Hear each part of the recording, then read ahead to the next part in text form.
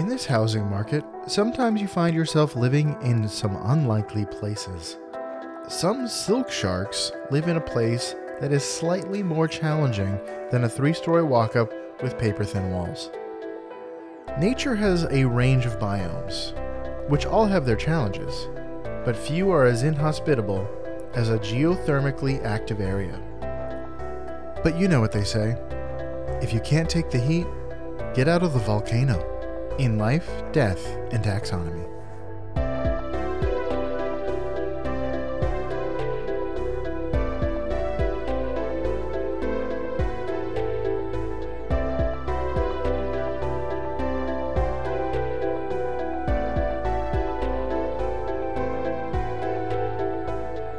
Welcome back to Life, Death, and Taxonomy. It's your 30 minutes of interesting animal information. I'm Joe. And I'm Carlos. Thank you to Cassie for the creation of our theme song. To hear more of Cassie's music, please search Cassie Michelle on YouTube or Spotify. And thank you to Johanna for the creation of this week's artwork. To check that out, you can visit us at our home on the web at ldtaxonomy.com. And a very special thank you to our patrons, Jesse Raspolich, Carol Raspolich, Richard Kaspar, Lottie, Aubrey, and Gray Hughes. Thank you so much for your support. It is greatly appreciated. Thanks for helping us keep the lights on. And today we're talking about a shark that isn't as smooth as it sounds. But it is hot. But more on that later. Hot shark. Hot piping shark. Sounds tasty. Piping hot. But what are we talking about? We're talking about the silky shark. That one definitely plays smooth jazz. Mm-hmm. Oh, yeah. It's also known as the black spot shark, the gray whaler shark, the olive shark, the ridgeback shark, the sickle shark, the sickle silk shark. Yeah, you don't want to ruffle a silk shark. For sure, no. It'll wrinkle. Yeah, you don't want to wrinkle a silk shark. But we're going to call it here the lava lamprey and the Sichthyosaur. Cool. Sichthyosaur. Those are my nicknames. Let's taxonomize this boy. Okay. It's in a kingdom you know, love, and are in. That one's Animalia. Bet you knew that one already. The phylum is Chordata. The class is Chondrichthyes. Not Actinopterygii. Even though it is a fish, it's not a bony fish. It's a cartilaginous fish. Putting it in Chondrichthyes. So sharks and skates and rays fall into this category. The order is... Here we go. See, like... now, I don't know if it's a soft CH or a hard CH. We're going to go with the soft CH. Carcharhiniformes. It's got to be Carcharhiniformes, because if it's CAR and then CHAR, they have to be different. Otherwise, why have them be different? The family is Carcharhinidae. The genus is Carcharhinus, and the species is Falciformes or Falciformes, probably Falciformes. So it's the binomial nomenclature is Carcharhinus falciformes. But since we're in the business of naming things, it's time for my favorite part of the show, nitty-gritty nomenclature. We already know that a group of sharks is called a shiver because we've done sharks before, and that's the only collective noun for it, besides maybe a school. So let's talk about what does the binomial nomenclature mean in English. This is just bringing us right back to the core of this show, which is taxonomy. What does Carcharhinus falciformis mean in English? Does it mean A, speedy, smooth raptor horn? B, sharp, sickle-shaped shark? Try saying that 5 times fast. The C, bird-like gray skin? Or D, silk skin sickle? Goodness, I didn't realize how hard this would be to say. I typed it all out. D, silk skin sickle, final answer? That is incorrect, but close to the answer because the real answer is B, sharp sickle-shaped shark. Selling seashells on the seashore. Yeah, it's actually sharp or rough or jagged, I suppose. Those are all synonyms for the karch prefix on that first word, and then rhinus is shark, and then falciformis is sickle-shaped, or in the form of a sickle. Which I've seen a sickle, and this shark ain't it. Huh. The communist shark. Oh, yeah. The hammerhead and the sickle shark. Yeah, you have a hammerhead. One is war and the other is agriculture. But yeah, you want to know what this guy looks like? I sure do. It's not like a sickle, or a communist for that matter.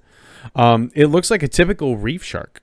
It has a slim, streamlined body, a smaller dorsal fin than a lot of other sharks, a long snout, long thin snout, and relatively long pectoral fins. Not like crazy long, but not like the thresher shark or anything like that. But they are they're no slouches on the pectoral fin side. They definitely work their pecs out. They are counter shaded like a lot of sharks, gray up top, white underneath. They have a large mouth full of up to 17 rows of sharp shark teeth. They also have a third set of eyelids called nictitating membranes that close over their eyes for protection. And it's a pretty big shark overall. It's no whale shark, but it's no like little baby sleeper shark. So, how big is it, Joe? Let's talk about that. Let's talk. Welcome to the Love Measure Up segment, the official listener's favorite part of the show. The part of the show when we present the animal size and dimensions in relatable terms through a quiz that's fun for the whole family. It's also part of the show that's introduced by you when you send an audio of yourself singing, or making shark sounds. The words measure up into ldtaxonomy@gmail.com. Sharks say chomp chomp. That's true.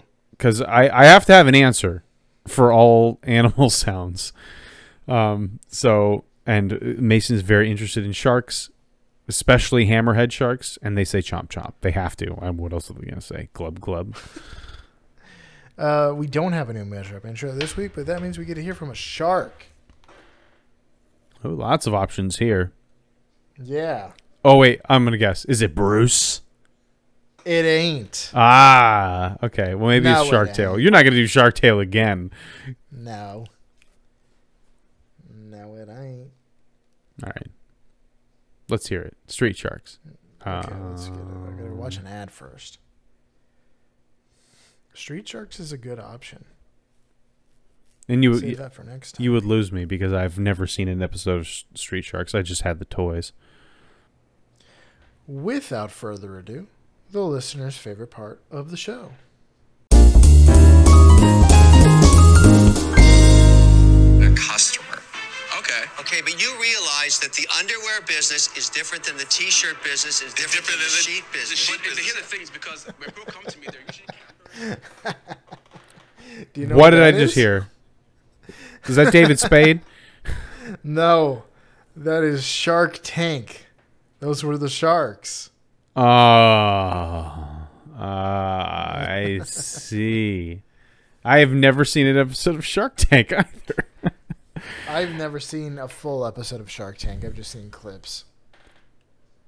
I thought you were going to go with what's his name? Tony from West Side Story? Nope. I don't think I've ever seen West Side Story. Well, he's in a gang called the Sharks. I didn't workshop this at all. Shark Tank was the first thing I thought of. The first laterally thinking concept. Yeah. Well, you would have gotten me with Uh, the West Side Story thing as well. So let's talk about length. They're between 2.10 to 2.7 meters or 6.9 to 7 feet. okay, What a small range. what a range. How many silky sharks go into the length of the Silk Road? Oh, I feel like we've done the Silk Road before, maybe. but I typed it into the website and nothing came up. But No, here's what you a need to hint. do is go into your notes and type in, go Yeah. into your Google Docs and type in Silk Road and see if anything comes up. That's how I know if But I've all of the already notes are on the used a website. term of venery, is I'll type it in and see if it comes up on any of my notes. All right. So here's a hint: the Silk Road was a Eurasian trade route that was used between the second century, the second century BC, up until the mid 15th century.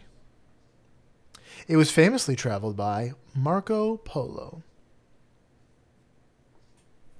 And now it's just a place to buy drugs.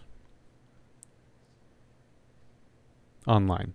Not the actual Silk Road. I think the Silk Road is just the moniker for the online illegal drug selling community.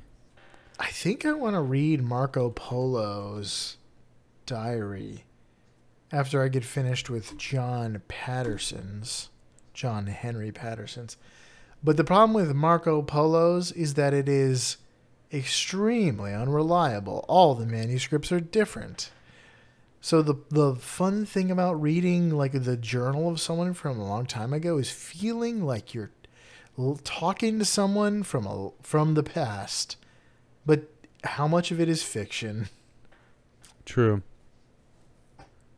I'm gonna say 5.2 million sharks, silk sharks going to the Silk Road. I think the Silk Road is 7,000 miles long. Okay. How final is that answer? That answer is as final can get. Okay, hold on a second. Let me just crunch some numbers.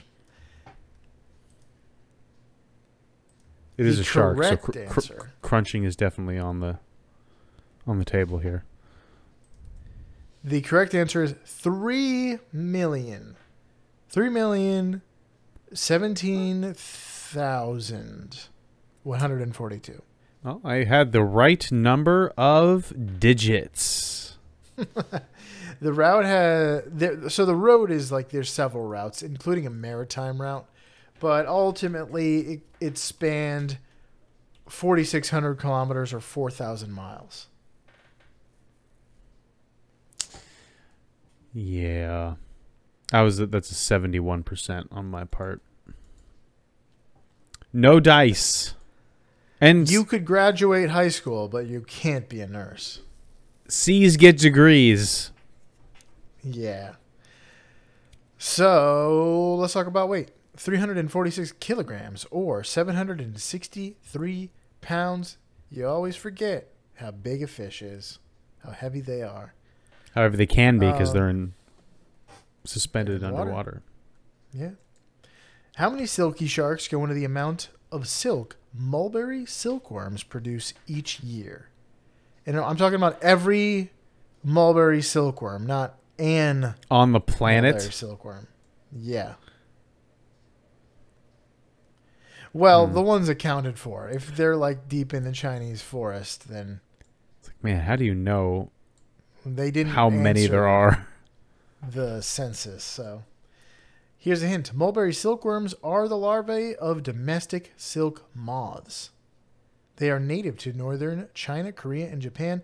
A single cocoon is made of a strand that is up to 900 meters long. But does not weigh a lot.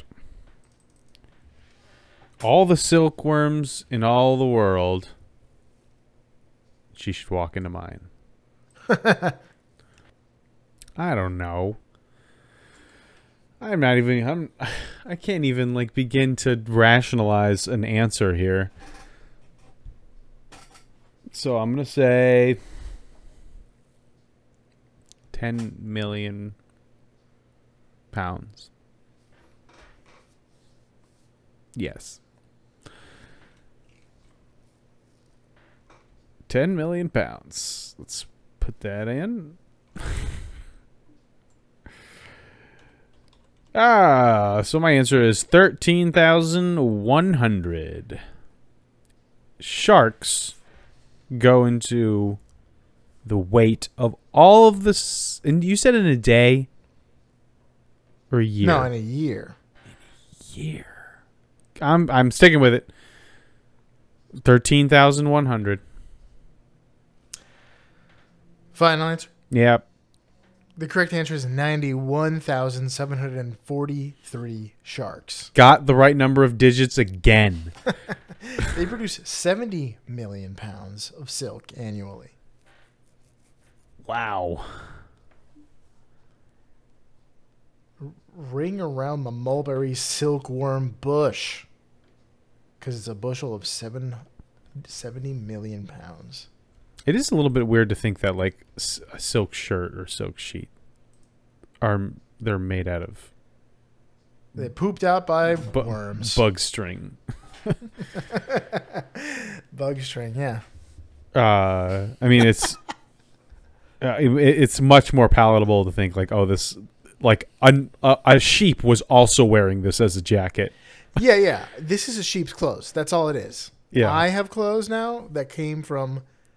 It was essentially a hand-me-down from a sheep. It's a hand-me-down, and he can grow another shirt, and I can't. So I'm. Yeah. What- So we can share. So yeah, you wouldn't steal a car. It's like downloading. I downloaded that sheep's shirt, and now I'm wearing it. But with silk, it's like I have to wear this product of worm. A baby bug's house is what you're wearing when you're wearing a silk shirt. Yeah, if that house was like made out of spit or something. Yeah. Yeah. I mean, I guess spit house. you just don't think too much about like what honey is. True. So, it's not it's definitely not the weirdest relationship we have with insects. But that's all I've got. Do you All have right. Anything big, quick before we get into something big? Something fast, you mean? Yeah. Yeah. We call it fast facts. We used to call it general info. We used to have like rank and title for this. Oh, that's right. I mean, all of it is general info from the taxonomy down, but like, yeah, it is general info, major facts. Even though general info is the major category that includes the description, measure up, and yeah, that's what I'm saying, and the taxonomy and everything. And generals outrank majors, so All right, so the silk shark lives all over the world. As long as the water is relatively warm, it prefers the open ocean and can dive out as far down as 1,600 feet in search of food. That is pretty far down. Like many sharks, he loves him some fish, but will also eat squid, nautilus, and crabs.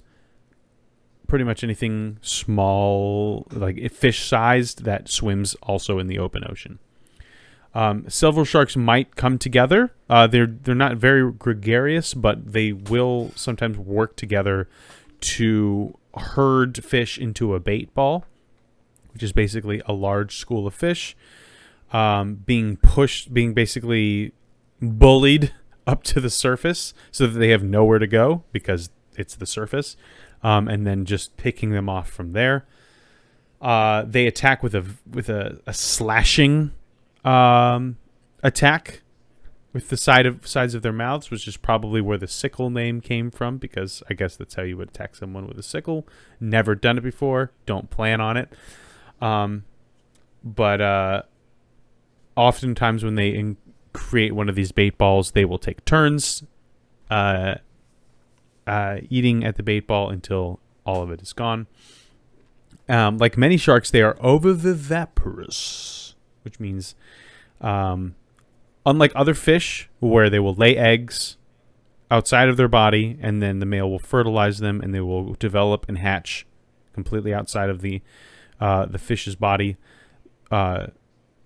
Many sharks house the embryo and the hatching happens inside of the mother's body. So it's very similar, at least ostensibly, to mammalian birth, live birth. They are actually sensitive to low frequency sounds, which they think is very similar to the sound of their prey. But they've done some extensive studies with, manufacturing these low frequency sounds and watching tracked sharks immediately start to like hone in on the sound. And then by changing the frequency, then the sharks will turn around and go the opposite direction. And so seeing their behavior as the frequency changes. So they are sensitive to sound. They have a bite force of 890 newtons, which is pretty strong. And they don't really come into contact with humans, at least, because they live in the open ocean and humans, there aren't a lot of them out there. There have only been 6 reported attacks and none of them have been fatal. And that's all I got. So do you have anything for us, Major fact? Major? Yes, Corporal. Oh, I'm just a corporal now. I thought I was I was a general in my home country. Let's get into the major fact, which I'm calling Shark Boy and Lava Girl. So I was on something with my lava lamprey nickname. Scientists went into a submarine volcano called Cavici near the Solomon Islands. That sounds familiar. Cavici? Ceviche. Yeah, maybe that's what I'm thinking of. Ceviche. Or Avicii, the oh yeah, the Music Man. They were surprised. What I wrote is the exact opposite of what I meant. I mean, they were surprised to find a thriving ecosystem living in the volcano, including large animals like the silk shark. What I wrote was they were supposed to find a thriving ecosystem in the volcano, and they did. So there's these animals living in the volcano. What's more surprising is that this volcano isn't dormant. In fact, it is one of the most active volcanoes in the Southwest Pacific Ocean. That means eruptions. That means Volcanoes by Werner Herzog. It is apocalyptic in this caldera. I don't know where I'm going to go when the volcano blows. And we don't know where they go either. So here, we'll get into that. It also means that the water is pretty hot and extremely acidic. So when they say hot, it doesn't mean boiling.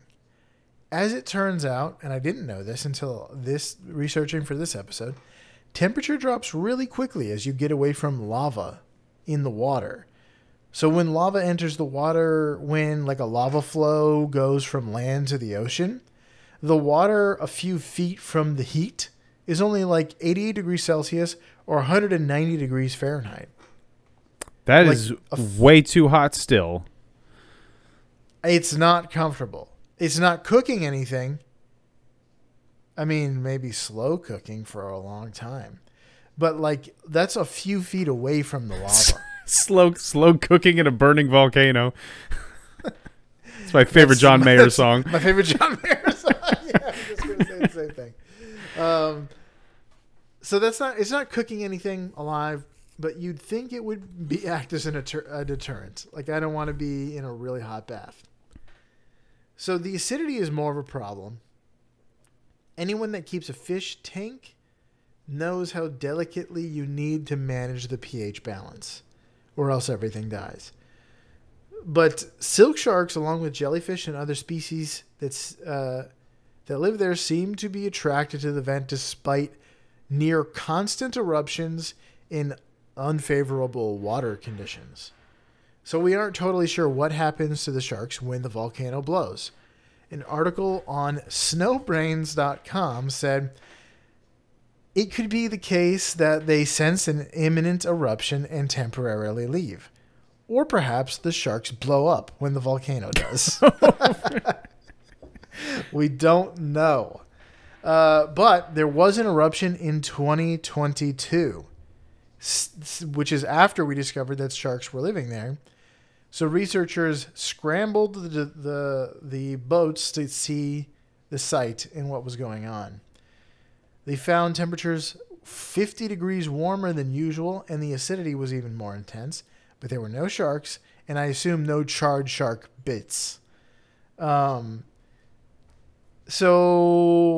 it's a big mystery. Where do they go? How do they live there? How do they stand it?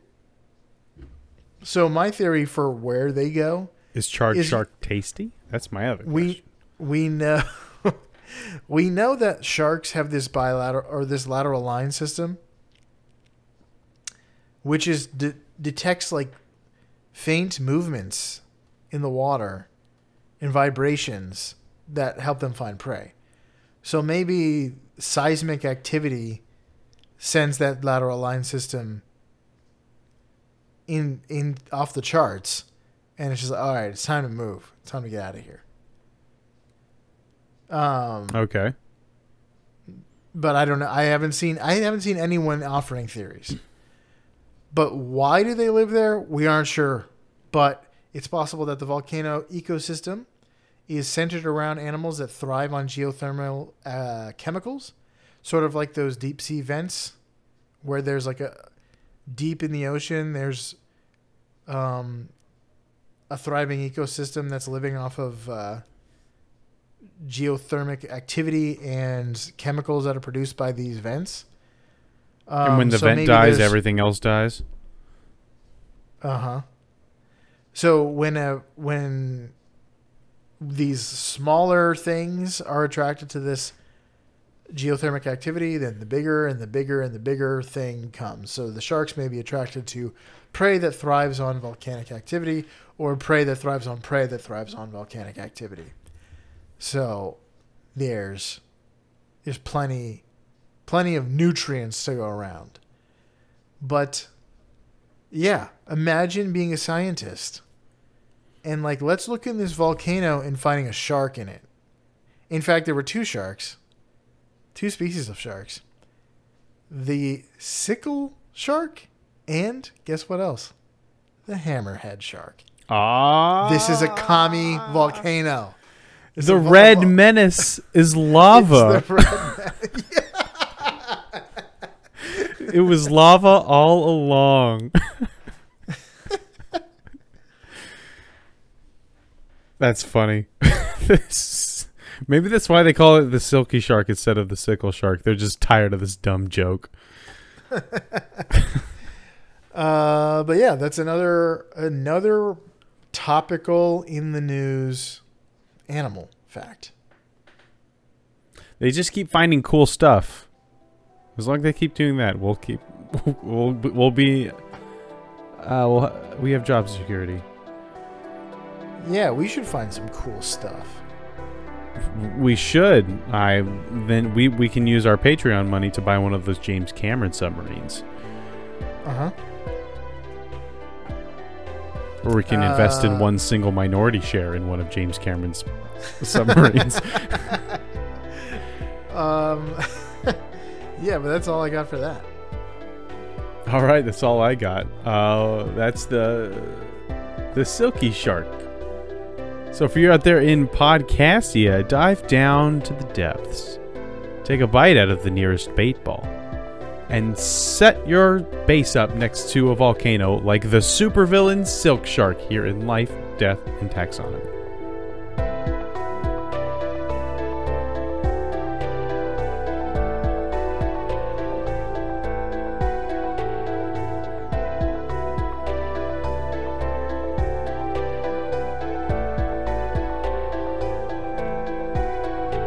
Hey Taxonomy Titans, I just want to remind you that we now have a Patreon. Patrons can see full video episodes and get shoutouts on the show. But ultimately, it's a way for you to help us cover some costs and get even better. Still, reviews are the best way to help us grow. So if you haven't left one yet, we'd really love to hear from you. As always, thanks for listening and engaging.